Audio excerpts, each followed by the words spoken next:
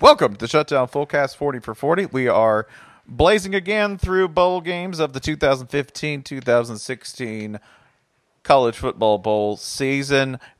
We've been doing this thing where we ask Holly, who does not know any of the bowl games because she checked out of football on like October 31st. We've been trying to get her to guess these, and I think this one's going to be an easy one. It is the Popeyes Bowl, which, Jason, you can disagree with me if you like. I think in its first year in inception rocketed to the top 10 of all bowl games currently active in college football, no? I'd have a hard time disagreeing with that, both in locale, in sponsor, in the clear enjoyment of everyone who somehow scraped together enough money to get there, and in the extremely medium quality of all the teams who played in the game. Yes, and which is pretty much everything you want in a bowl game, right? Interesting sponsor, interesting locale, two mid-range teams who are going to play just enough undisciplined football to keep things interesting. And in this year's case, Holly, I'm just going to start this off by saying it's reverse alphabetical order, and one of those teams involves an actual live crazy person. Oh, which crazy person? The crazy person. The crazy person. Bobby Bowden. Did anyone ever call Bobby Bowden crazy? He's a good kid. That dude is off his rocker. He tried a trick play. Wow. No, I mean, if I told you actual live crazy person college football coach. Actual live crazy. I still don't feel like that narrows it down. If I told you that what you need to do in life. Wait, a crazy person that we like or a crazy person that we don't like? Yeah, good crazy. Good crazy. All right. Row. PJ! Yes. Actual live crazy person, PJ Fleck, in this bowl game with PJ Fleck on the beach. Oh my God, he's going to have him recreating D-Day for walkthrough. Oh my God. Coach, we supposed to use live ammo? PJ Fleck is going to be out there burying salvaged World War II mines and having his team dig them up by position group. I like that the Fleckopedia is so dense and so vast that he's got weird shit he was saying 3 years ago that everyone's already forgotten about. Like he was at some pool in the Bahamas or whatever taking photos of like these glow-in-the-dark fish and calling back to some weird thing he said like 2 years ago about glow-in-the-dark fish that everyone just forgot about. Oh, like the Nekton mentality. Yeah. He's like. How could you forget the Nekton mentality? Oh God, it's like PJ Fleck is going to bring an actual shark home. It's like PJ Fleck fan service. Oh God, PJ Fleck is going to wade into the ocean and try to commune with a shark and do that thing where he strokes it on its tummy and it kind of passes out, and then he's going to take it around as his consigliere. Yeah, you know, Atlantis has that big water slide that goes all the way down out of the hotel, and it goes into this big wave pool, and you can kind of see there's little windows of plexiglass built into the water slide so you can see people flying through it. Well, he's going to have the team assembled in that wave pool in Atlantis. They'll all be about ankle deep, and they'll just see him and some other shadowy gray figure sort of embraced and heading down in tandem. And as they come out and they slide out, it'll turn out that that's PJ Fleck looking ripped as hell, right? Because he's one of those dudes who's mysteriously ripped.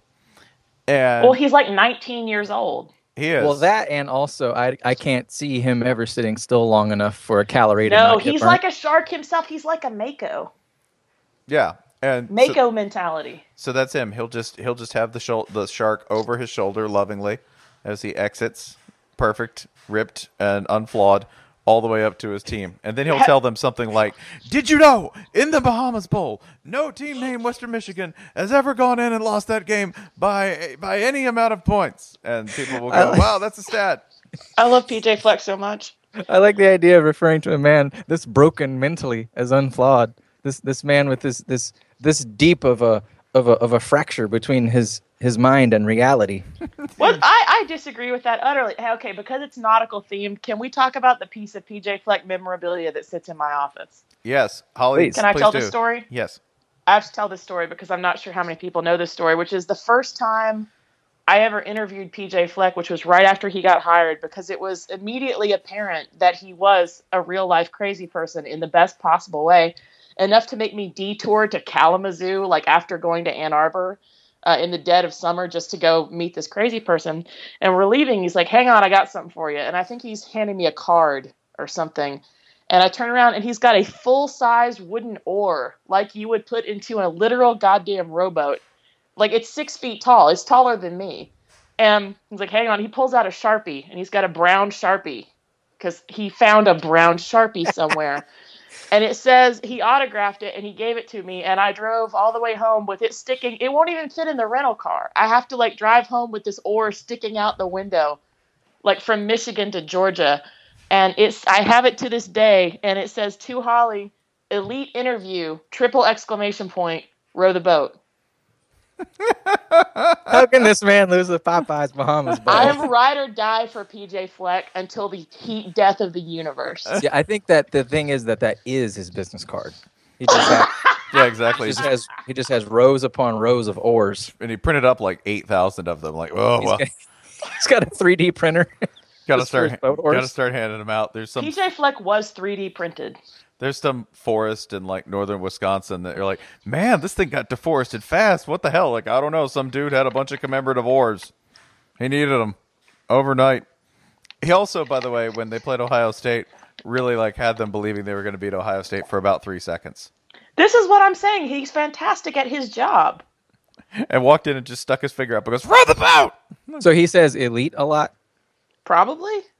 Well, you mentioned the elite interview thing, and I just remembered noticing when he was describing the Bahamas Bowl to his players, he kept calling it an elite bowl, by which I think he meant you get to stay in a really tall building, in which it could have meant like it's a bowl, therefore it's elite. But it's just another interesting word to add to the lexicon. Well, it's an elite bowl for Western Michigan. Can we also point out that as much as we're talking about, oh, he's a crazy person, oh, he's disconnected, Western Michigan is in consecutive goddamn bowls. Yep. Yeah, that doesn't happen. No. He's actually like disconnected. Hell, PJ Fleck is the secret. He's manifesting his wishes into the physical realm. He's a goddamn wizard. Look at their recruiting rankings. They torch everyone in all their peers have no hope of catching up. I want to play football for him. Sit in a room with him for 5 minutes. You want to run through a cinder block wall. I mean, in a good way, not in that bad way. Oh, no, not in that bad way. Yeah, because like if you sat in a room with like Tim Beckman for 5 minutes, you'd also want to run through a brick wall. And he would have no guys, sympathy I'd like to for pause you if this you did. podcast real quick and wish a very Merry Christmas on December 21st to Tim Beckman's mom. It's happy Christmas to Tim Beckman's mom, lasagna. Actually, she celebrates, I believe it's spring solstice on that day. Mm. Yeah. There's another team, Jason. Did we just go like right. 17 jokes deep in our own Inception lexicon? We did. We got too deep in the Fleck-sicon, and now we need to flex out of that and head to our next team. Jason, this is a little trickier. I think this is high difficulty because this team is like Boise State, but on the East Coast and bland. Yeah, it's not as fun as Western Michigan, and I'm losing interest. It's it's like Boise State, both in color and mascot. Mm-hmm. It's a Bronco. Huh? Wait, we already have Broncos. Not exactly Bronco, but just Bronco on Bronco action. It's a horse. I'm gonna butt in here, and there is a McDonald's in its college town. I'm gonna lay some Tennessee on her right now. Okay, hey, it ain't East Tennessee. No, it ain't East Tennessee. This is where would you buy weed? Where would you buy weed? From my brother when he went to school there, Middle Tennessee. Yeah, that's right. That's all. Hi, Mom. Yeah. It ain't West Tennessee. It ain't Etsu. It ain't East even Tennessee. Properly Middle Tennessee. It ain't North Tennessee. There's not a North Tennessee. It's long and flat. Murfreesboro is the worst. I'm not a fan. This is the spiritual opposite of Western Michigan. Yeah, I'm not big on this. They don't like you look at their remarkable season wins, and it wasn't a real season. How's this to continue a theme? They lost to Illinois, so. Everything's coming up Illinois. Mm-hmm. The only Mitsu story I remember from the entire calendar year is Rick Stockstill took a pay cut. And he lost. That's the last thing I've heard from the school. He lost to Vanderbilt this year, so I think that was actually part of state law. You probably saw that one coming. By charter, I think they had to dock him pay if he wanted to stay employed. So yeah, they come into this game at 7-5.